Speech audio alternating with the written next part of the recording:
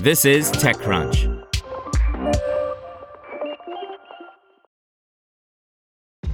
This episode is brought to you by ShipStation. You know, folks, I'm all about working smarter, not harder. Running a successful e-commerce business can be really convoluted, and honestly, you have enough going on, so I want to introduce you guys to ShipStation. I love using ShipStation because it makes it so much easier to automate all my shipping tasks, and I can manage all my orders in one simple dashboard.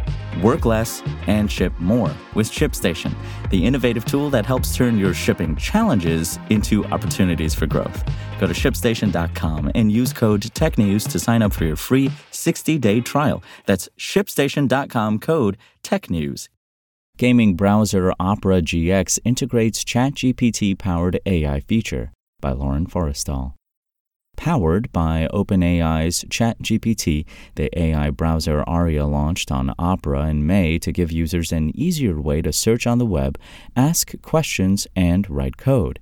Today, the company announced it is bringing Aria to Opera GX, a version of the flagship Opera browser that is built for gamers. With this new feature, Opera GX users can interact directly with a browser AI to find the latest gaming news and tips.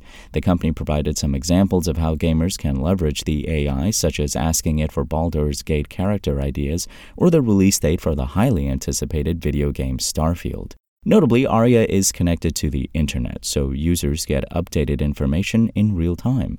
Additionally, Aria on Opera GX is linked to the AI prompts feature that Opera rolled out in March. The feature lets users generate AI prompts, summarize articles or web pages, write social media posts, and so on.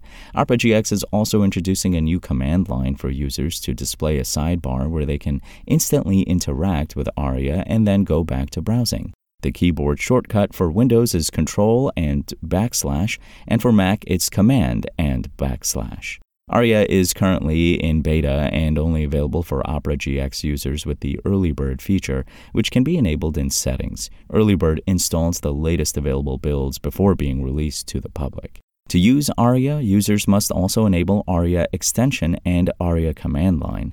Aria is available in over 180 countries. It currently has more than 1 million beta users.